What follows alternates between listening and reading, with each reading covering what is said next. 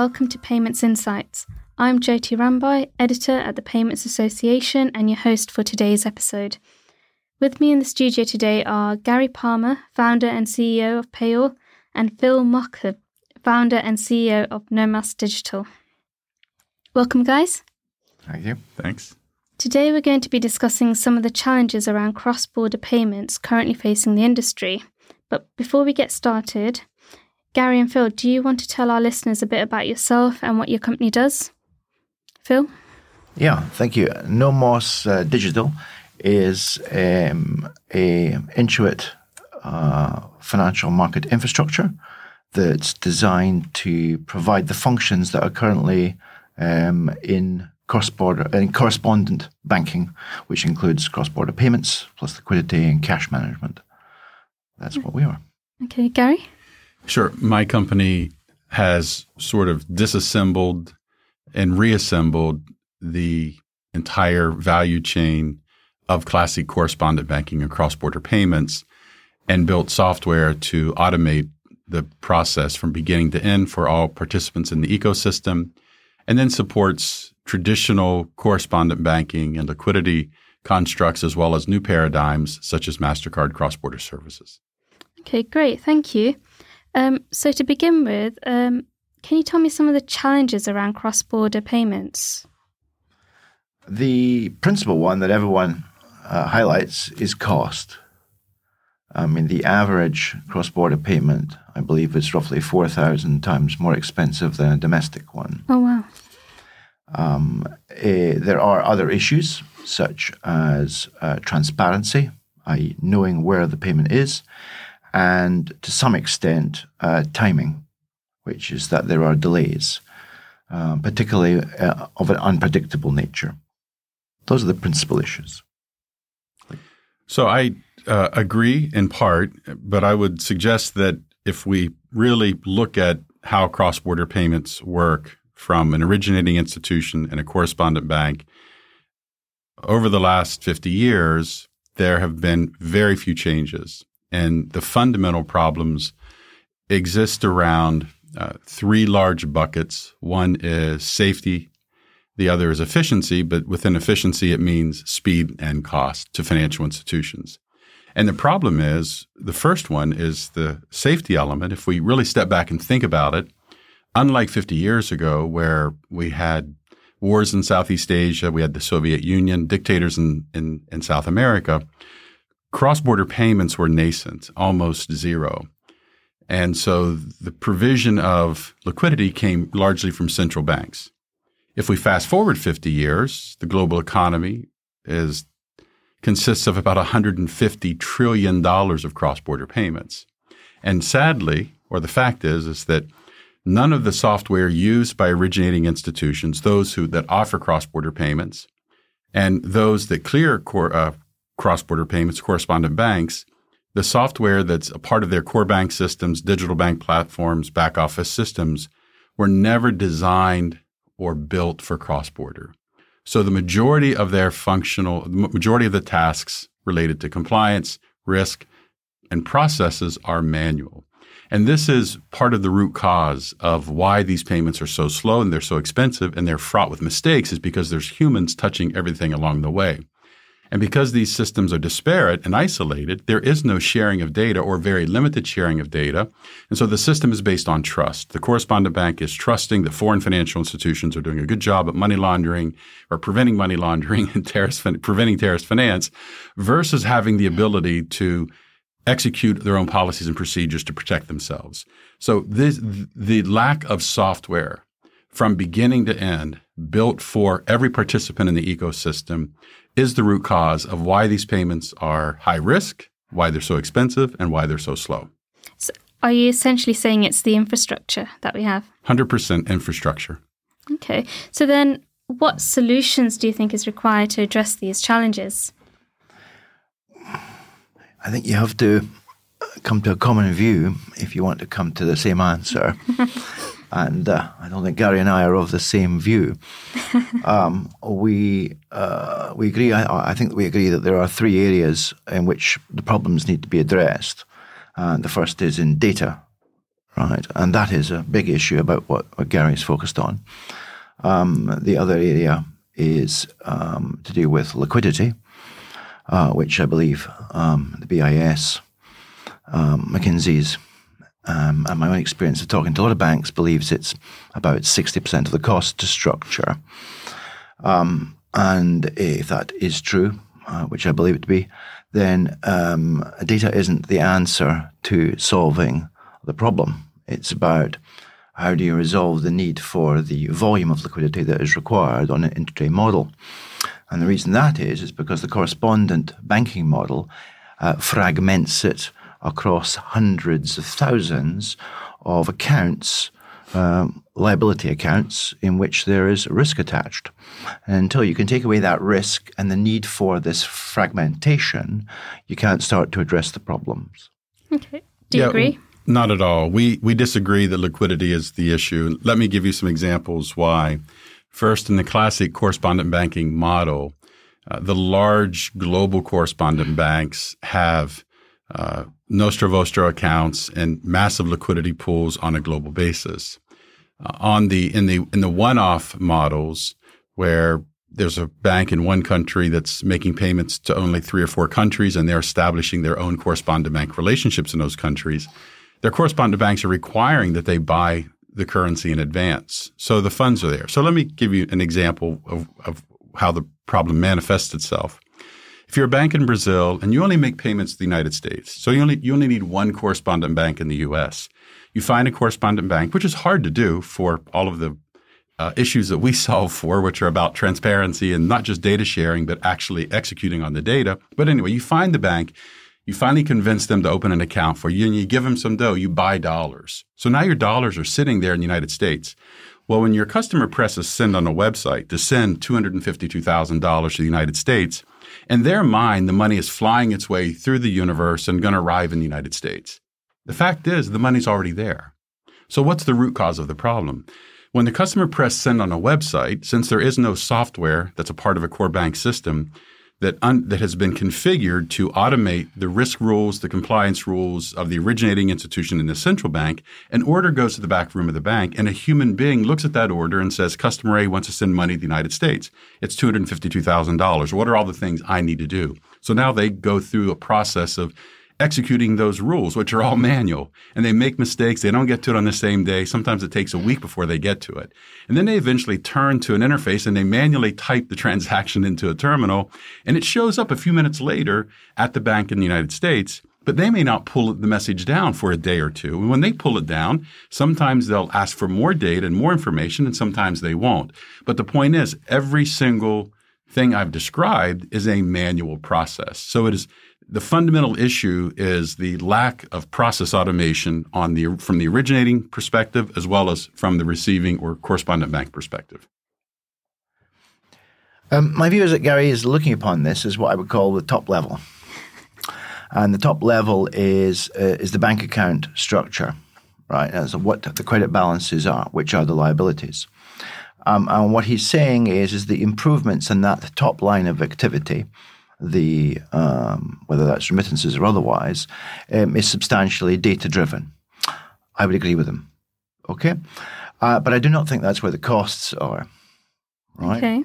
I believe that there's the asset side of the equation, which is, although the balances show that there are, in those accounts, the underlying bank structures have to have liquidity management.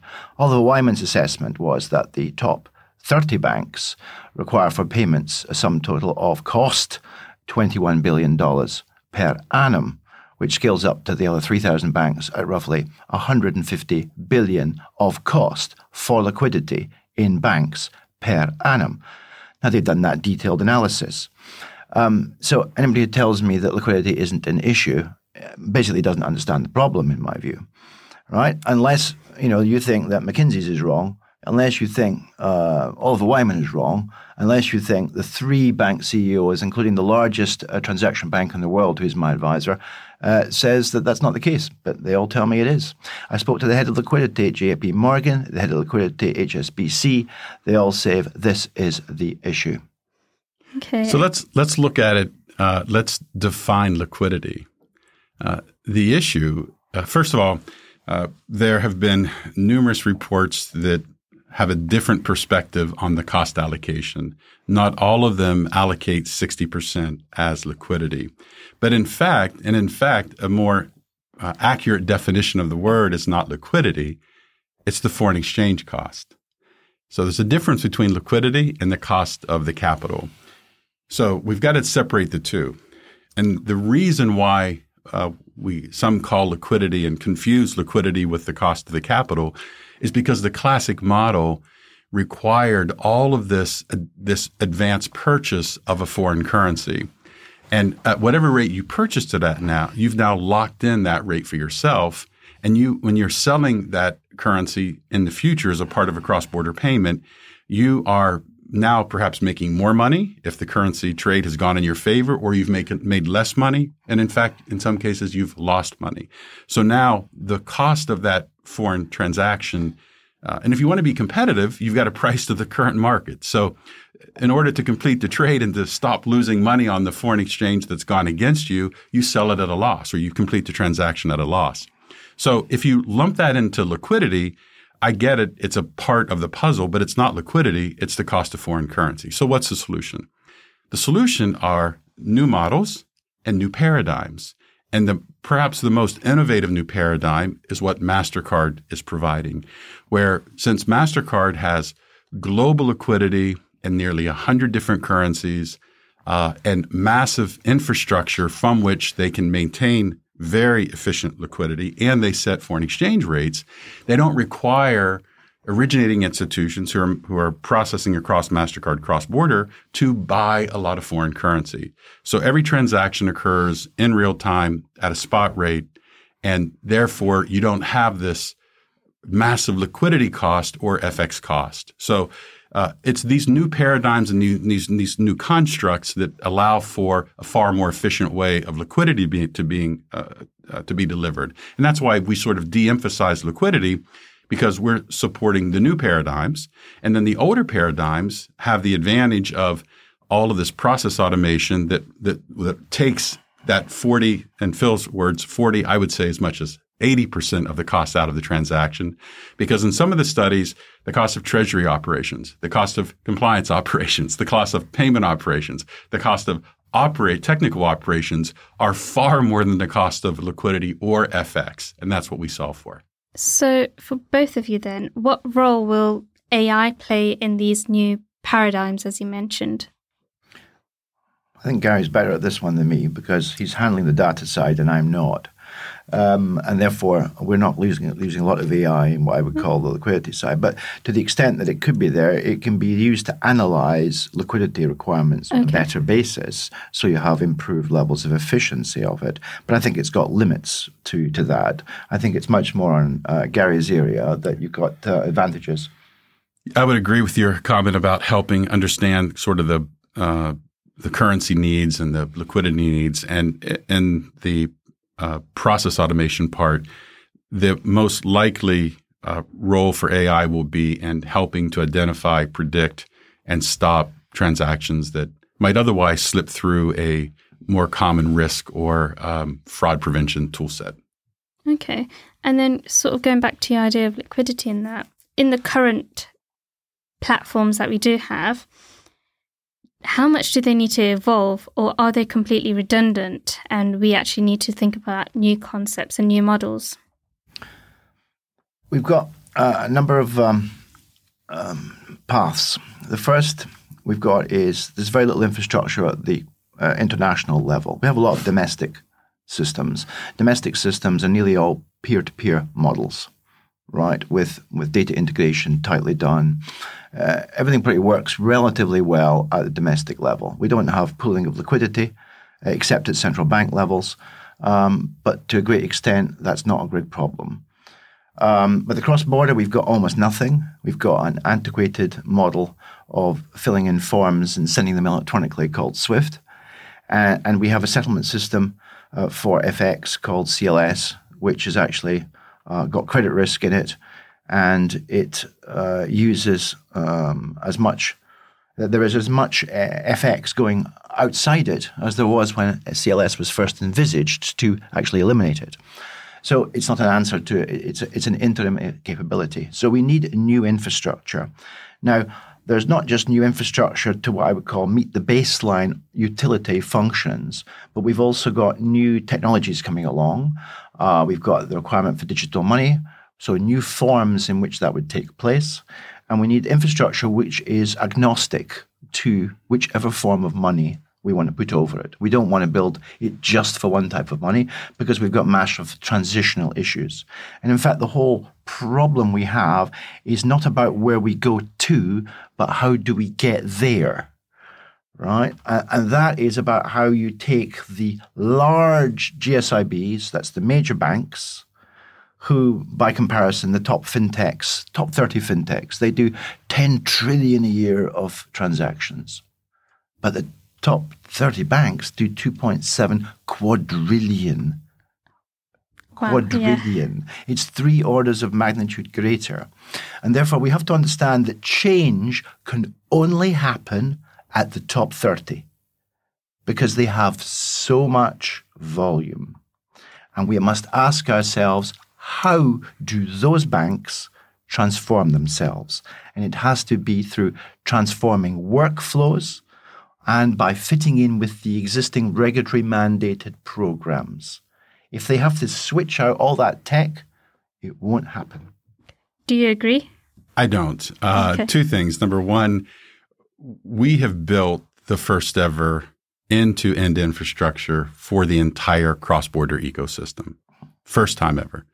So for originating institutions, clearing institutions, what we call payment channels, and if you think about SWIFT, there's one payment channel, it's to a bank account. We enable the originating institution to give their customers the ability, of course, to send money to a bank account, but also to send money to a mobile money account, a digital account, or pick up cash. And we've built the infrastructure that allows central banks to have transparency and control over. This has not been an inconsequential 4.5 years of building our platform and getting live. But the answer is, or how do you prove it works? It's in the result. So a couple of months ago, we did a demo transaction for a bank in the United States. At 7:02 p.m. on a Friday night, which is 19:02 hours, we sent €5 to Portugal. It arrived at 7:06 p.m., 4 minutes later, which is 6 minutes past midnight on a Saturday in Portugal. SWIFT is closed, banking systems are closed, tech systems are closed, and the money arrived magically. Not only did it arrive, but we sent a text message to the sender and the recipient to confirm receipt. And the recipient received their money without their bank charging them an international cross-border fee. And on top of that, the FX rate was the same rate Citibank charges its best customers. So the smallest institution on the planet can now offer a product that's better than the biggest banks on the planet. It gets there faster, in the middle of the night, over the weekends, a comparable FX, and no fees to recipients. This is what fixing the infrastructure at a software level does for everyone in the ecosystem. I observe that what Gary says is evidently true. You can see other parties doing that, people like Remitly. Just before I came here, I sent £20 to Tanzania, and it got there in under a minute, okay, into the recipient's account. So what we call the front end of this payment system model is working increasingly well. And I'm sure that the addition of software platforms like Gary's will speed that process up. What I'm concerned is what's happening at the back end. Okay. Right? The underlying plumbing. All right? Because if you hold money in a bank account, it's got a charge. It's got a capital charge. It's got a liquidity charge. And it's got a risk charge. Right? And you can't get away from that because that has to come into the system at some point. Right? And what you've got on top of that is you've got interconnectedness charges. Right? So, for example, if a GSIB holds liquidity with another bank, as happens in the hundreds of billions, you need to allocate additional GSIB capital charges of up to 3.5%. You You can't escape from the fact that these charges exist in the system. You can disguise where they are, but you can't get rid of them. You can only do that by changing the underlying plumbing of the model, which is to move away from liability accounts. Okay. I agree that there are new paradigms, and I think that's part of our argument, or part of our value prop is we will support old paradigms, new paradigms, digital currencies. It's part of the payment orchestration magic we've built. But I want to follow up on one of Phil's comments, which is if the back end doesn't, he's worried about the back end. I passionately agree with that. But let me explain how I worry about it, but how I don't worry about it. Throughout the history of correspondent banking, the largest correspondent banks in the world that may have 50 or 500 or 5,000 financial institutions around the world they're clearing foreign payments for, they have come to depend on trust as a way of securing those payments, that they trust the foreign financial institution has good anti-money laundering policies, good KYC policies. And we hear about the risks of the gray list countries where it's been determined that they have inadequate of these policies. Imagine a world where the infrastructure is changed. Let me back up. So in the correspondent bank, when they've gone to their regulator and said, we're going to clear foreign-initiated payments from around the world, the regulator says, well, what's your policy to do due diligence on those foreign banks? How are you going to inspect some subset of their transactions to make sure they did a good job in KYC? So all of these correspondent banks go to their regulator and they build a business plan that says, we're going to inspect 0.001% of transactions, and we're going to check that the foreign bank did a good job on KYC. But what if, and this is the beauty of what we do, which is supplemental to the payment getting there in 4 minutes. What if the correspondent bank or the clearing institution in a country, on 100% of the payments that they're clearing, before they get released into their country, they know who the disperser is, they know the name of the disperser, they know what sanctions checks have been done on that disperser if it's a business, they know the names of the owners, officers, and directors of that business, they know what sanctions checks have been done on them, they know that electronic ID verification has been done, they know their commercial activity or source of funds, and they know why they're paying someone. For the first time ever, they have absolute transparency and visibility to all of this data. One central banker asked me, he said, Gary, we talked to the Fed president, we were wondering, is there a safer way to secure these transactions? Because we can't get it. What you've created is a breakthrough, and we don't think there's a safer way. That you can actually analyze and interrogate 100% of all the transactions before we receive them, and the bank has the knowledge of all that data that they've never had before. I said, there is a better way. How is it possible? Because now we give the bank the choice. They can accept the results, or they can rerun them on our platform. So now the correspondent bank in one country not only has what the FDIC calls see-through to actually know who the originator is, but now they can, for the first time ever, execute real-time, know their customer's customer, and rerun the check if they want to. This is the essence of software and technology infrastructure that wraps itself around the process from beginning to end. And all of that rips massive cost and risk and time out of the equation. You can plug that into the old liquidity models, fine, I'm okay with it. Keep it the way you want, focus on all these other things, or you can also plug into new liquidity models like for MasterCard. But it goes much deeper and wider than just liquidity. Okay, so we are running out of time, but I do have one question, and you touched upon it there, and I was wondering, Phil, as well, if you know where the regulator will fit into when it comes to cross-border payments as we go forward. It's a good question. After the great financial crisis, we had the creation of the FSB, which set out by the G20 to set out the international cooperation, both for the arrangement of the Basel arrangements and to set out the cross-border plan. To date, that's been, a spectacular failure.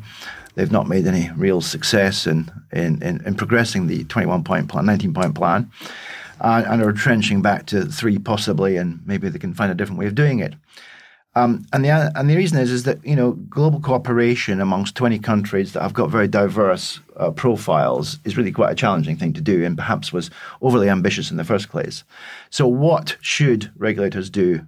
And the answer is they need to focus more on what I would call taking, in my opinion, it's just my opinion, it's nothing to do with my business, is they need to take a kind of tiered approach and form bilateral relationships or smaller groups of countries to work with whom they can improve the relationships.